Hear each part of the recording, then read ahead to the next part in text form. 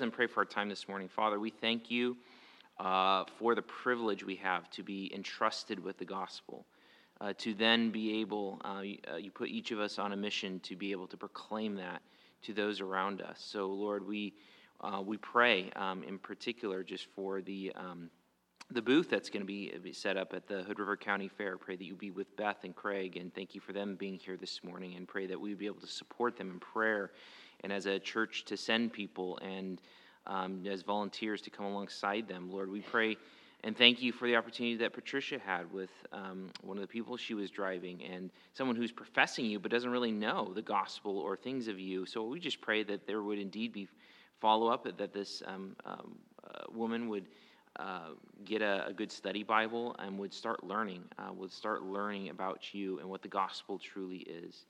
Lord, we pray for Lucy. Just thank you for Brenda's opportunity to just disciple Lucy. We thank you for the life that is there, that is evident. And though she may not have all the understanding and has come with a lot of baggage from an atheistic background, Lord, we thank you for the life that is in her. We thank you for the privilege of being able to baptize her in this church. And we just pray for growth for her and even as she's had some opportunity to share with her family. For Lucy to share with her family, I just pray that you would bless those seeds. So, Lord, we thank you how you're at work in ways that we can't fathom. Lord, just help us to be a faithful people. Lord, as we come to your just talking more about you as Trinity, Lord, may you warm our hearts, our affections with the truth.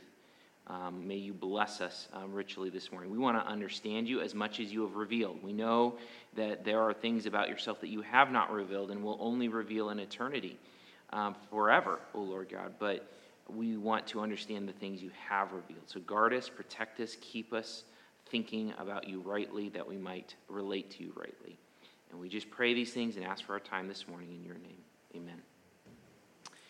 All right, so where we're at, we were talking about the relationships between the persons.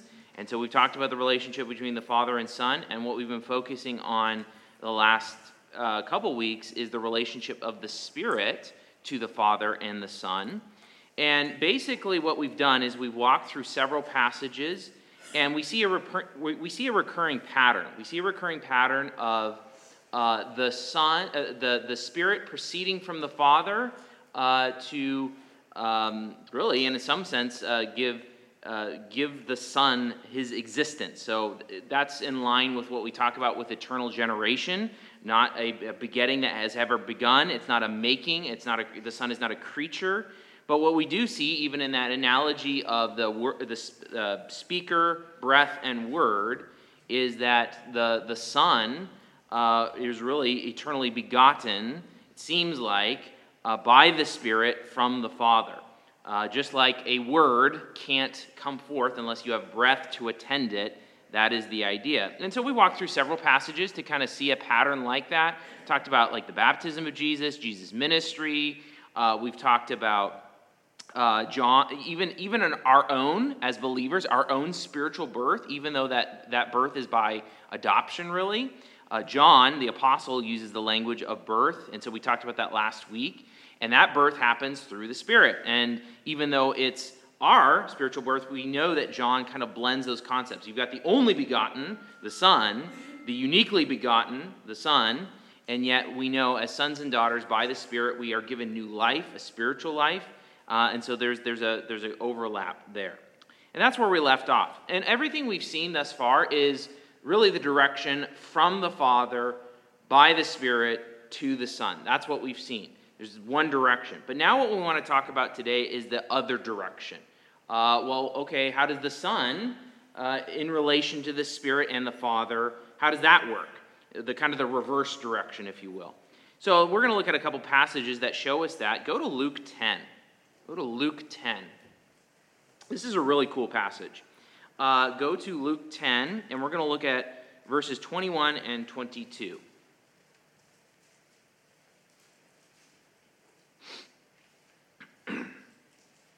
And when someone gets there, someone go ahead and read Luke 10, 21, and 22.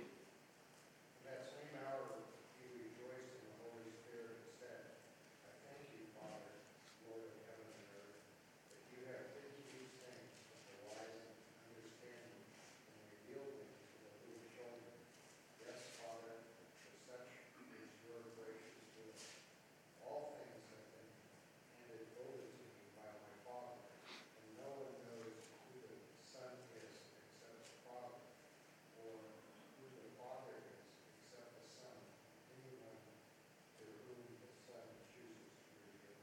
right, now let's focus in particular on verse 21 for a minute. What is happening? What Trinitarian information do we get?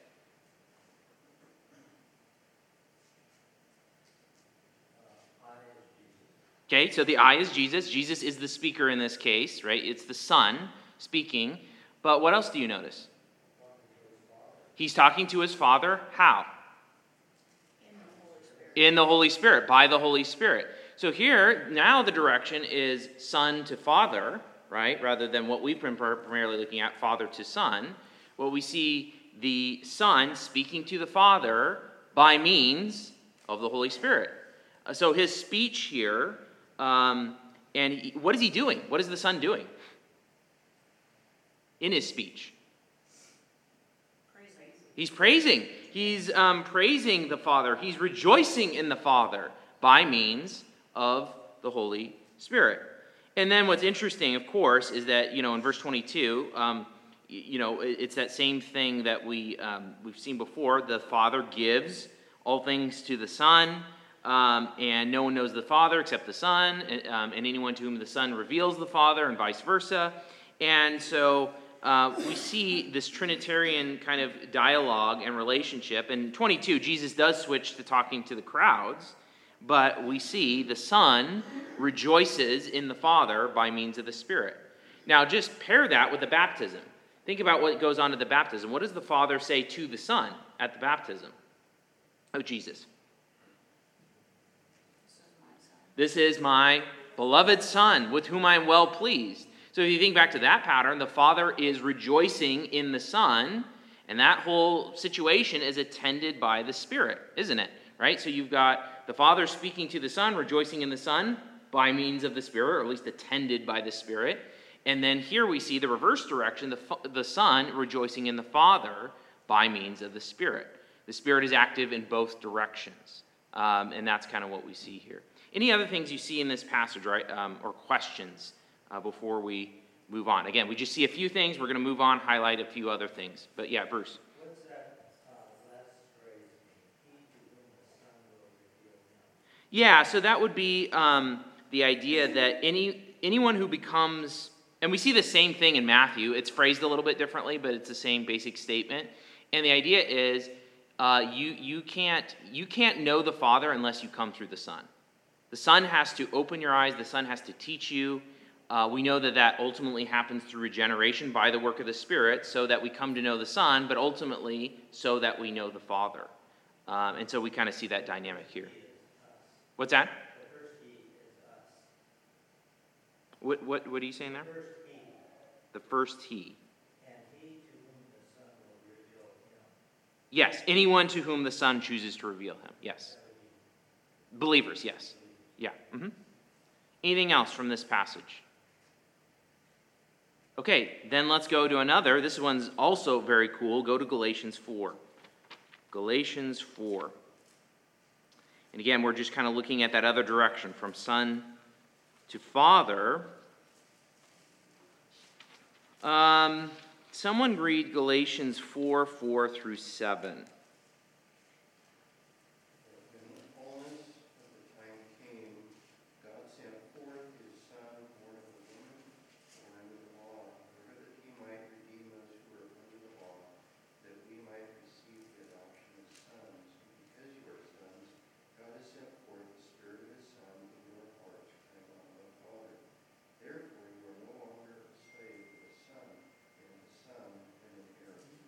Very good.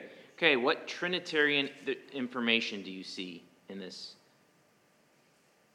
section of verses?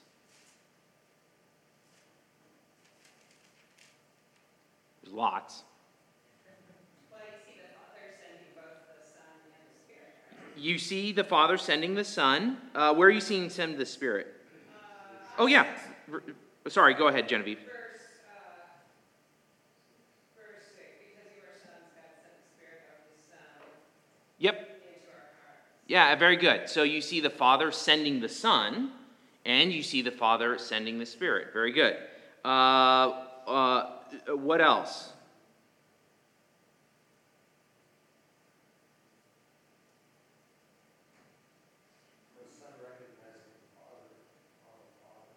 Yeah, and in particular, so here's where this is really Abba Father, what the Son speaking to the Father, Abba Father.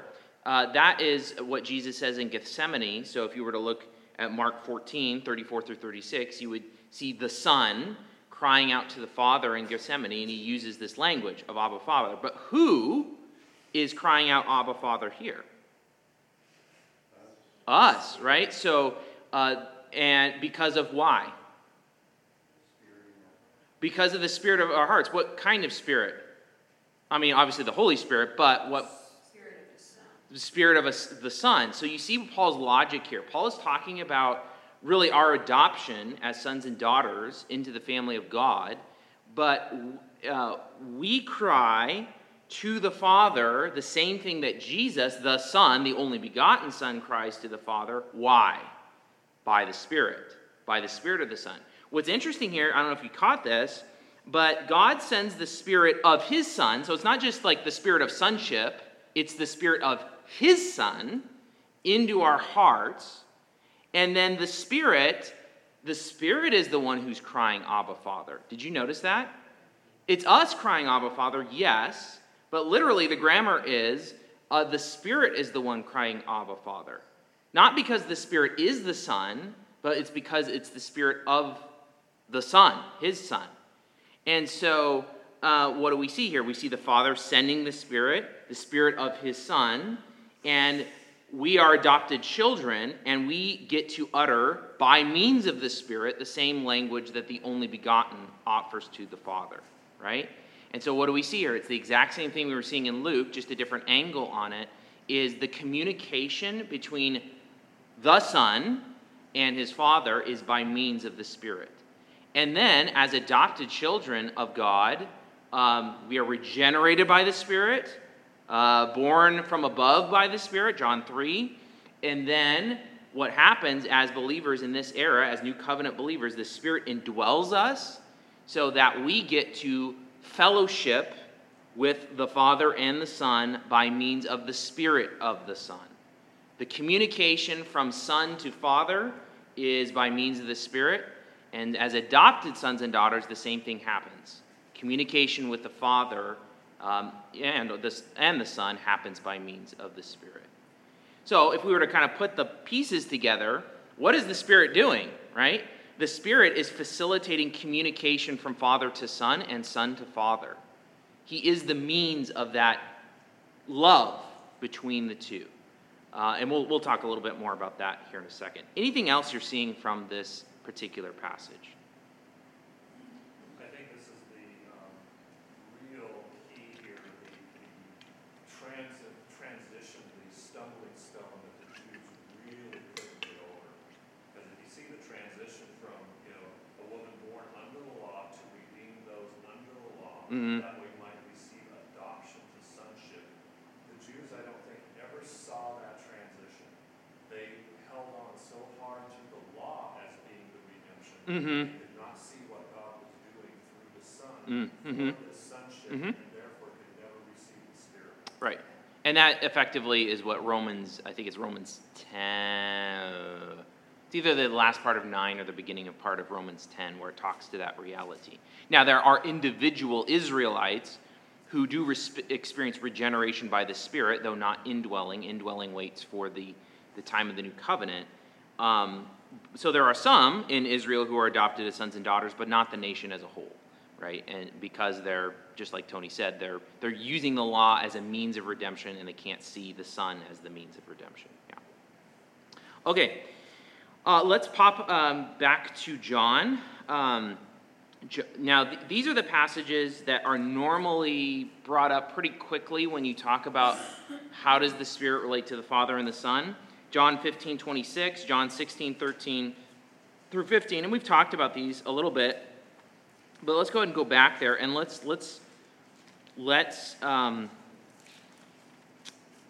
talk about them. So let's start in John 15:26. So this is before Jesus is about to die and rise again and then ascend to the Father, and he's teaching his disciples a whole bunch before he leaves. But he gives them some information about the Spirit coming to the church, okay? and in an indwelling way. He says at one point in this whole discourse, he's with you, but he's going to dwell in you. He makes that distinction. So when we talks about the sending of the Spirit, he's talking about the sending of the Spirit to indwell. Okay, John 15:26. Someone go ahead and read that.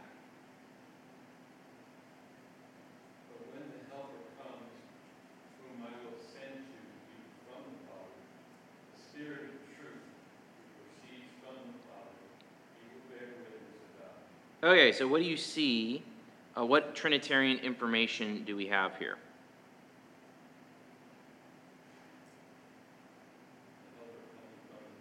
Yeah, and specifically, what does it say about the Helper coming from the Father?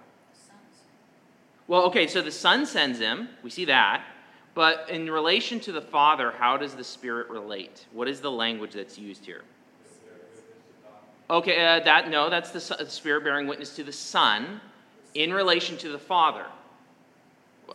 Precedes, right? That's the key language, right? That's the language that's used in the Constantinople Nicene Creed of 381.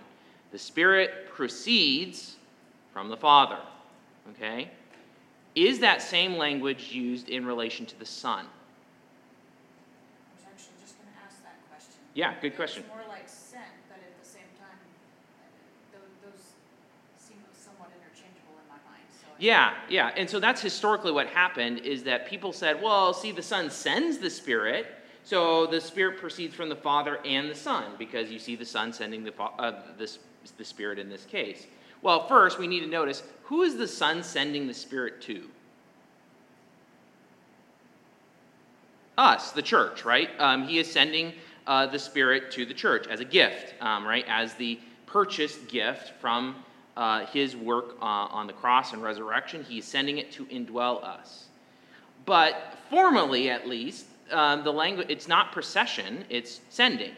There's a potential difference there. Now, they seem synonymous, so that's why in history, remember that filioque clause that we talked about that began to be added in, it was officially first added in Council of Toledo in Spain in 589, so a couple centuries later, right? And that's essentially what Western theologians started to do. They looked at this and said, well, the Spirit proceeds from the Father and the Son. But that's not actually what the text says. In fact, what you see here is what? The Spirit proceeds from the Father, and then the Son sends him, but that's slightly different, right? It's still ultimately a procession from the Father and then a sending from the Son. You can see this a little, again, a similar passage just a few verses later. Skip down to 16:12. Let's read from 16:12 to 15.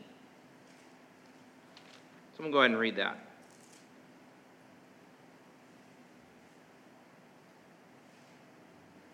I still have many things to say to you, but you cannot bear them now. When the Spirit of truth comes, he will guide you into all the truth. For he will not speak on his own authority, but whatever he hears, he will speak. And he will declare to you the things that are to come. He will glorify me, for he will take what is mine and declare it to you. All that the Father has is mine. Therefore I said that he will take what is mine and declare it to you. Okay, so what do we see here?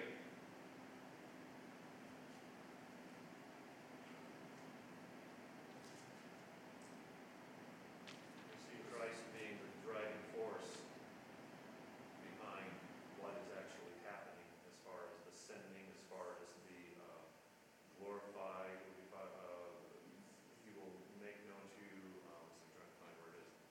He will not speak on his only what he hears, and he will tell you what is yet to come. He will glorify me because it is from me that he will receive, Mm-hmm. he will make known to you. Yep.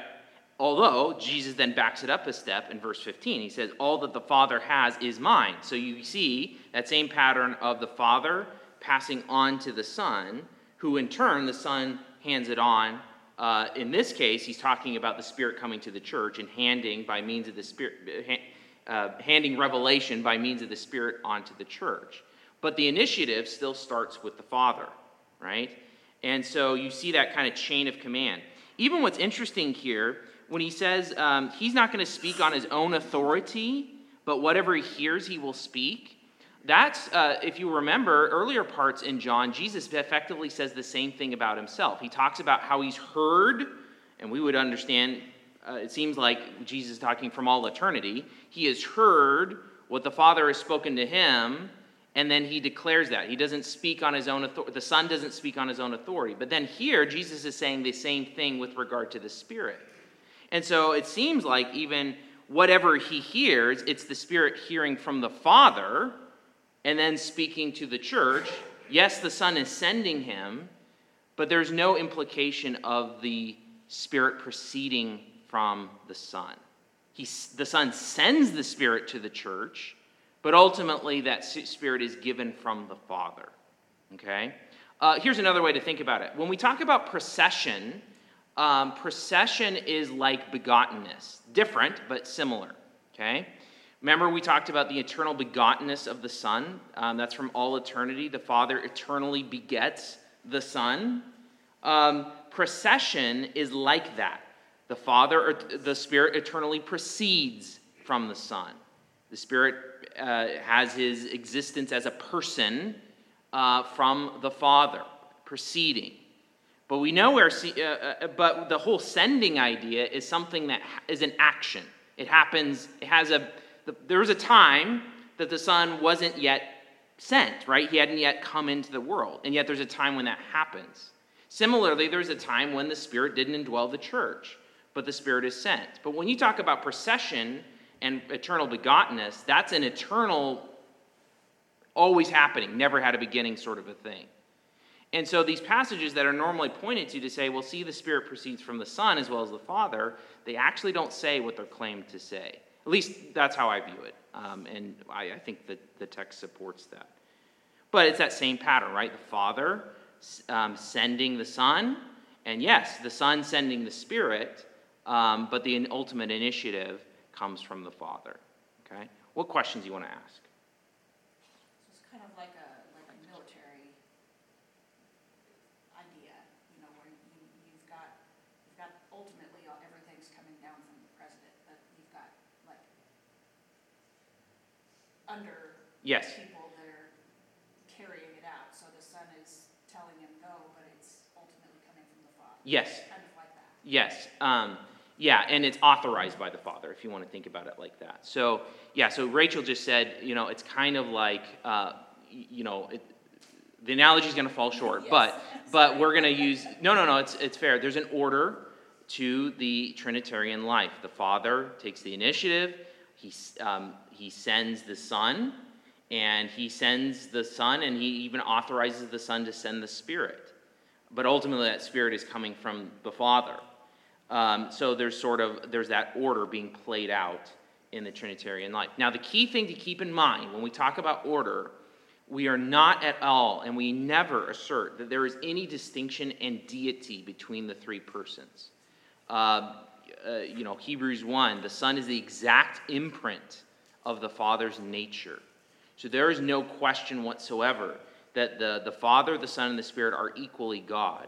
But that does not mean that they have that does not mean they have all the same roles in the Trinity. There's an order to it, which is hard for our minds to grasp, because every time we think about like someone ordering or commanding or whatever, or submission, we think in terms of superiority of like nature, like you're somehow more important or more of a person. But even in drawing on that military analogy, is a general any more of a person than a lieutenant? No. They're equally persons. It's just that it so happens that they have this particular role and how they live out their life, right? And that's what's going on when we talk about the life of the Trinity. All right, Lori had her hand up, and then I'll come back to you, Tony. Are you going to touch on John 20, 21, 22, and specifically how that relates to... Let's flip over there real quickly. So that is, so the Son is resurrected. It's 20:21. Where are you? Yeah, there we go. So go to John 20:21. Jesus said to them again, "Peace be with you. As the Father has sent me, so I am sending you." So Father sending the Son. Now the Son is sending the church. and in particular here the apostles. And when he had said this, he breathed on them and said to them, receive the Holy Spirit.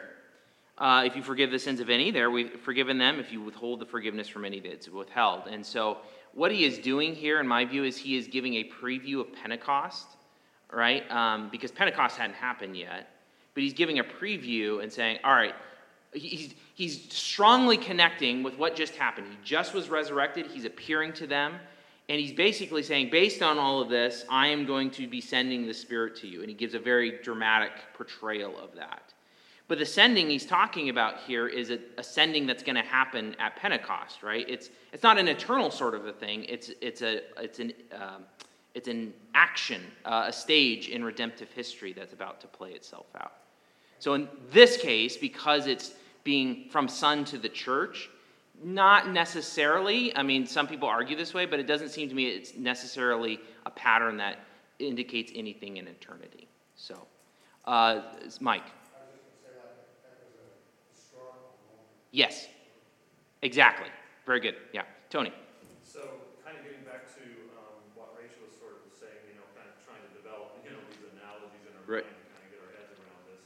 And just looking here in John, where we were John 16:26, I think there is a nice little clarification. Jesus basically is telling them, I'm not going to talk to you in parables anymore, I'm going to talk plainly. Mm-hmm. And then he starts to kind of expose more plainly, I guess I would say, kind of the structure, Mm-hmm. the purpose of the Son. In that day you will ask in my name. I am not saying that I will ask the Father on your behalf. Mm. No, the Father himself loves you because you have loved me Mm-hmm. and have believed that I came from God. Mm-hmm. I came from the Father and entered the world. Now I am leaving the world and going back to the Father. Mm-hmm. So Jesus is kind of giving a purpose to why the Son came Mm-hmm. and then manifested Mm-hmm. to create that relationship Mm-hmm. so they could kind of focus, if you will, or trigger on Jesus to then create that love for God. Yes. Yes. Very good. So we tie all this together, and I mean, and exactly what you're saying, Tony, it becomes really profound, all that's happening, not only internal to the Trinity, but how the Trinity sweeps us up. And the Father ultimately sweeps us up into the life of the Trinity, right? Because the Father, it says here, the Father himself loves you, right? So we think about we think about John. What is affirmed is the Father eternally loves the Son eternally loves the Father. John 17 talks about, Jesus talks about how the Father loved him before the foundation of the world. So there's always been an eternal love between the Father and the Son to the Father by means of the Spirit. The Spirit is really is facilitating that communication, that fellowship in eternity. And then what happens is the Father sends the Son into the world. The Son does his work, and he redeems the people that the Father gave to the Son. And then that people, after the Son is resurrected, ascended on high, he sends forth the Spirit of the Son, the Spirit of adoption, by which we can cry to the Father, Abba, Father, that eternal. And now that love relationship is extended through, to us. Obviously not in the same intensity or the same duration, but very much being swept up into that Trinitarian life, right? So again, that just highlights the practicality of the doctrine of the Trinity. It is not some just mere academic, just like let's try to figure out like this formula. This is our very life as Christians. That's why if you don't believe in the Trinity, you're not a Christian. You're not believing the right God, right? So let's tie up some of these threads a little bit. Let's draw some conclusions about our looking at the Spirit's relationship to the Father and the Son. First, we've already said this. It seems as if we could say this statement based on the patterns in the scriptures we've looked at. The Father eternally begets the Son by the Holy Spirit. So you can kind of think about it like this. Procession is the means of begetting, right? The Spirit eternally proceeds from the Father, and in that procession, well, he's proceeding to the Son. He's begetting the Son, right? There's that process. So the Father eternally begets the Son by the Holy Spirit. That's what I would argue based on the patterns in the text we've looked at. So this is where, I mentioned, I started this whole kind of discussion of the Spirit with the filioque clause, where it says the Spirit proceeds from the Father and the Son. That's the filioque clause. The filioque clause seems to contradict what we see in Scripture. And so I'm happy to affirm Nicaea 381, and yet the kind of Western tradition from there, I just don't see it. And so we go from there. Now, that's kind of it's sort of an aside. It's important, but we've already, so we talked about that. If you wanted to kind of zoom out even a little bit more, we could probably say this as kind of the summary statement of how the Spirit relates to the Father and the Son. The Spirit enables the love and fellowship between the Father and the Son. That happens first by the Father eternally begetting the Son by the Spirit. But then, as we've seen, even in those patterns, especially with the Abba Father and what we saw in Luke 10, is that the Spirit, in both directions, the Father is well pleased with the Son, that's communicated by the Spirit, and then the Son loves the Father, Abba Father, that's also communicated by the Spirit. And so that love relationship from all eternity is facilitated, enabled by by the Spirit. The Spirit enables the love and fellowship between the Father and the Son. It's instructive, if you don't have to turn there, but in 2 Corinthians 13:14, you see, may the love of God and the grace of Christ and the fellowship of the Spirit be with you all. And what's particularly tied to the Spirit is fellowship. John will say in 1 John 1 that our fellowship is with the Father and with the Son. Well, by what means do we have fellowship with the Father and the Son? We have fellowship by means of the Spirit, because that's what the Spirit does, even from all eternity between Father and Son. So, in a broad sense, you could say that the Spirit seems to enable the love and fellowship between the Father and the Son. In fact, what's interesting is if you were to look back to Augustine's notion of the Spirit, he would talk, and this is not just Augustine, but people who built off Augustine, they would describe the Spirit as the bond of love and the gift between the Father and the Son. Now, I think that language is a little misleading because it makes it sound like the Spirit's some sort of impersonal thing, like a bond or a gift.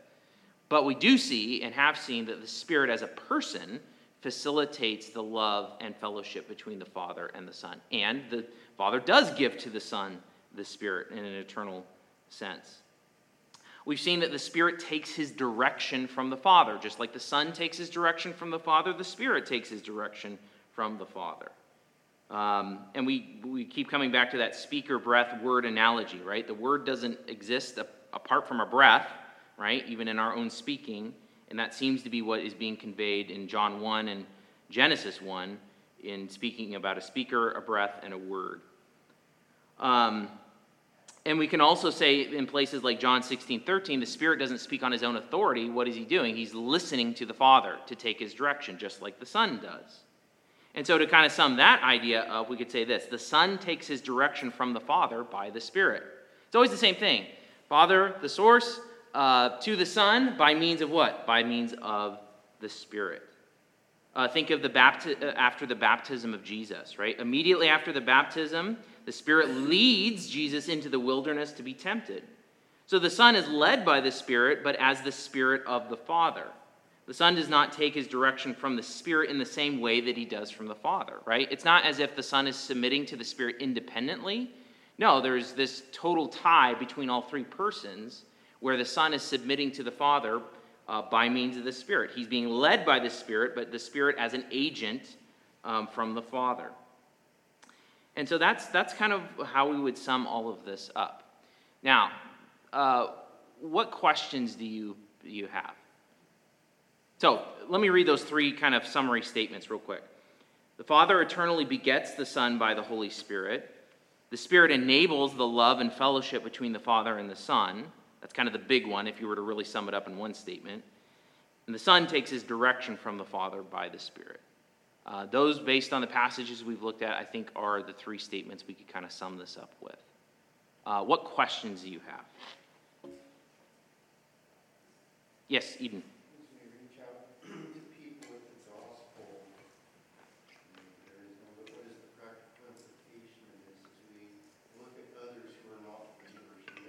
Yeah. the Spirit.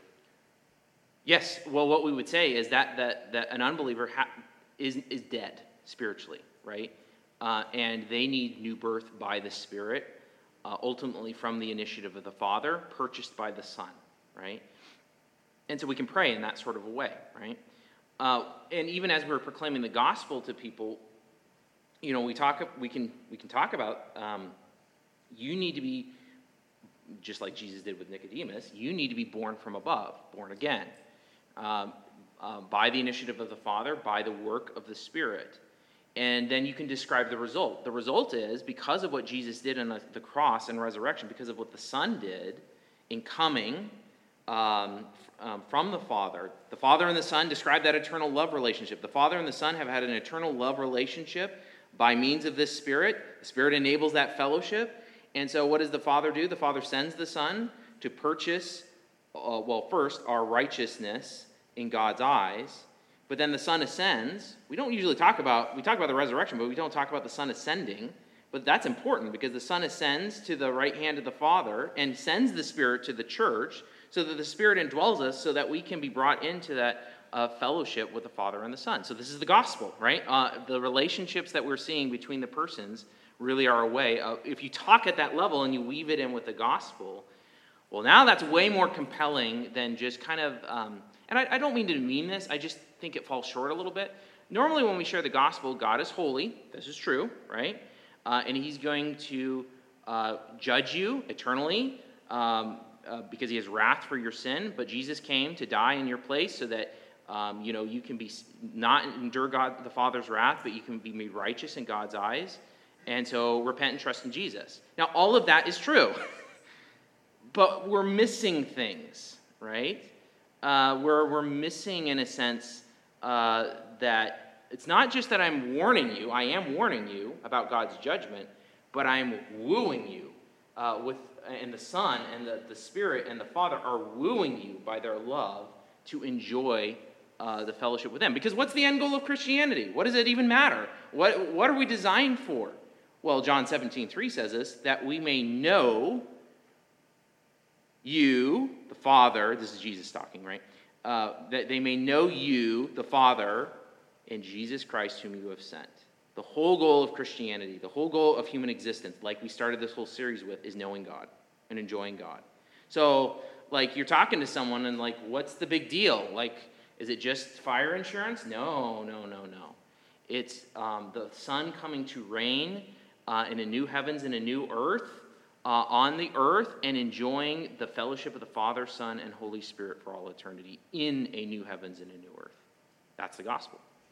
Yes, Brenda. Can I just clarify, though, two things that you said? So you just gave the gospel in the synopsis there. Yeah. Christ come, death, burial. Yeah.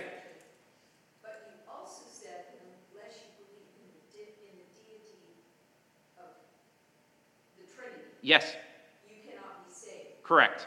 Now, Well, yeah. Ask your question. you see where I'm going. Yeah. So that has to be a process of discipleship. Lucy Yes. isn't going to understand the Trinity. Correct. Right? But she understood Jesus. She understands Yes. the wrath of the Father. Right. Blah, blah, blah. But you can't really say a new Christian who just believes on the name of the Lord Jesus Christ, who shall be saved, is going to understand this concept. Fair enough, right? Like, and that's part of discipleship, is that we want to grow in depth and knowledge of this. But the thing is about why do I say that? So even let's back up a stage. We walked through from Old Testament, New Testament, highlighted a few passages where the Father hadn't revealed the Trinity hadn't revealed all of those dynamics until the New Testament. So we understand that. But here's the thing: the specificity of faith gets more specific over time. So if you think about Abraham believed God and it was credited to him as righteousness. Did Abraham understand, like, the gospel in the sense that Jesus is going to come and die for your sins? I don't think so. Now, he may have known that, yeah, there's one coming, and there's this promised one, and there's this seed that somehow is going to save us. So he trusts in God's promises as they are specified at the time. But as God reveals more content, now we are held accountable to that more specific content, including the Trinity, right? So when we want to make sure when we are proclaiming the gospel that the people are believing in the right God and that God has revealed himself in this way. Now, you can, obviously it's taken us several weeks to just kind of work through and massage these things through our minds, and we want to do that in discipleship. But even in a brief sense, right, you want to talk to people about who's this God that we're talking about here. And you can do that pretty briefly, right? You can go to Matthew 28:19, baptizing them. If we're gonna talk about people coming to faith, they need to repent, believe, and be baptized, right?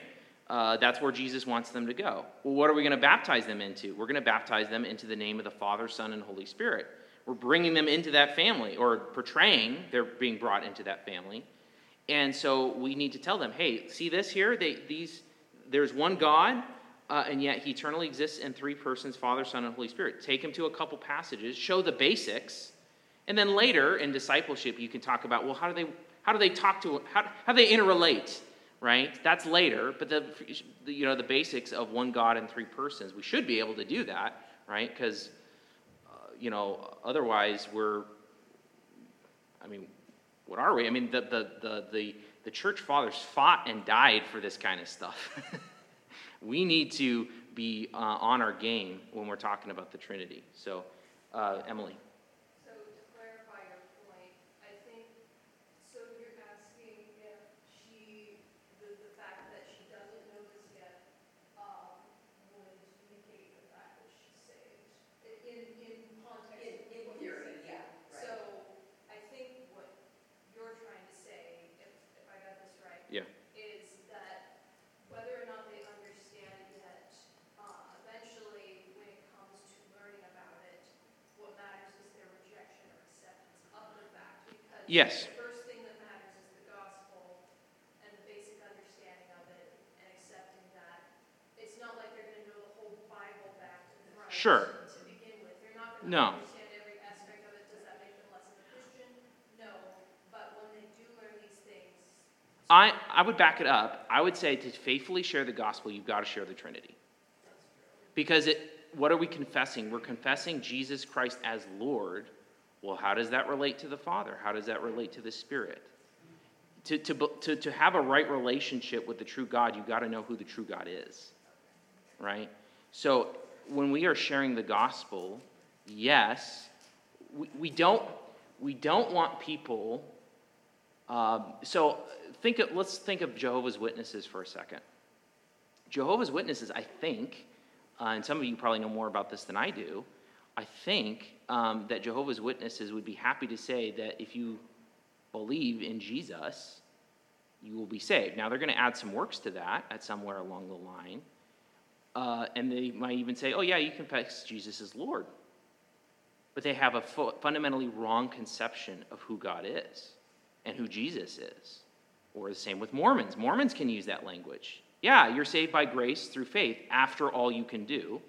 Right? That's kind of how they would talk. So we've got to be able to distinguish our message and our God from the false God of Mormonism and the false God of the J-Dubs, right? Who are kind of like mock Christianity. They're like bad Chinese imitations of Christianity, right? And so we need to be Trinitarian in how we share the gospel, even at a basic sense, right? It's not like we understand all the nuances, but you've got to know the God that you're confessing and relating to. Mike. When you first started this series, we were gone, we were listening to. Right. And one of the things that crossed my mind is like witnessing to unbelievers, whether they have any religious background at all, whether it be Mormonism, Lutheran, or what. Ask them to, in their words, describe how you would think of God. Yeah. Yes. How do you, paint me a picture of Yeah. what you think of God.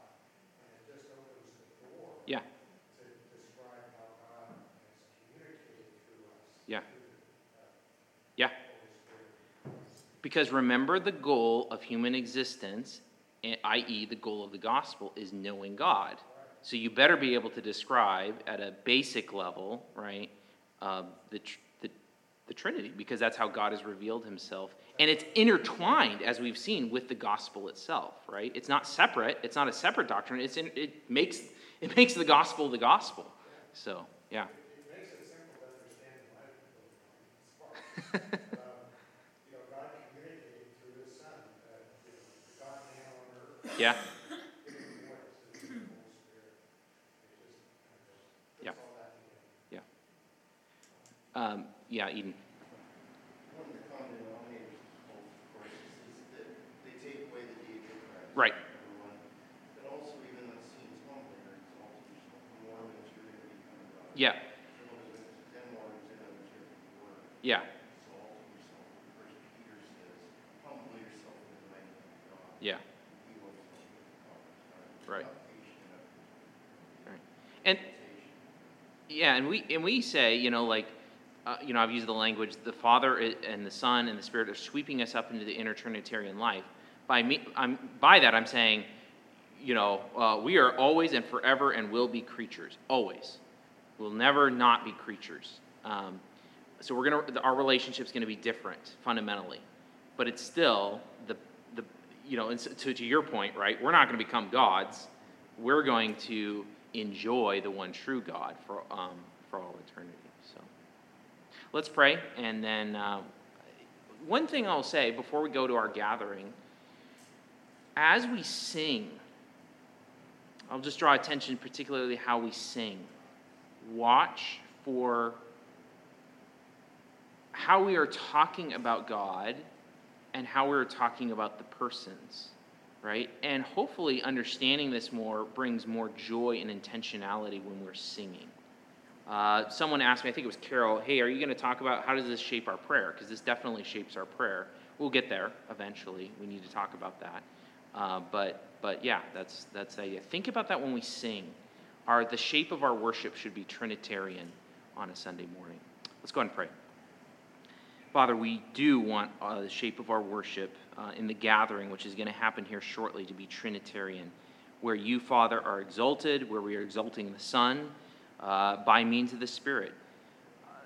As your Apostle John said, that our fellowship is with the Father and the Son by means of the Spirit. We are grateful for that. We are grateful for the adoption as sons and daughters. We are grateful for your love, your eternal love for each other that you have then brought us into, O Lord God. We praise you and thank you.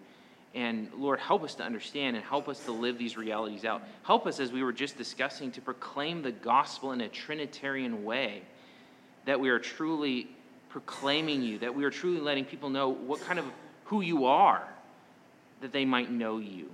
And Lord, we pray as we proclaim the gospel that just as our mouths salivate because of how awesome you are and beautiful you are and glorious you are, we would pray as we share the gospel that people would salivate, they would hunger, and that by you, Spirit, that they would be awakened, regenerated, and come to know you. So Lord, we pray these things. We pray that you would forgive our fumbling words and ideas, and pray that you would just be honored and blessed, even as we are just children trying to love you as our Father, and ask for this and pray these things in Jesus' name. Amen.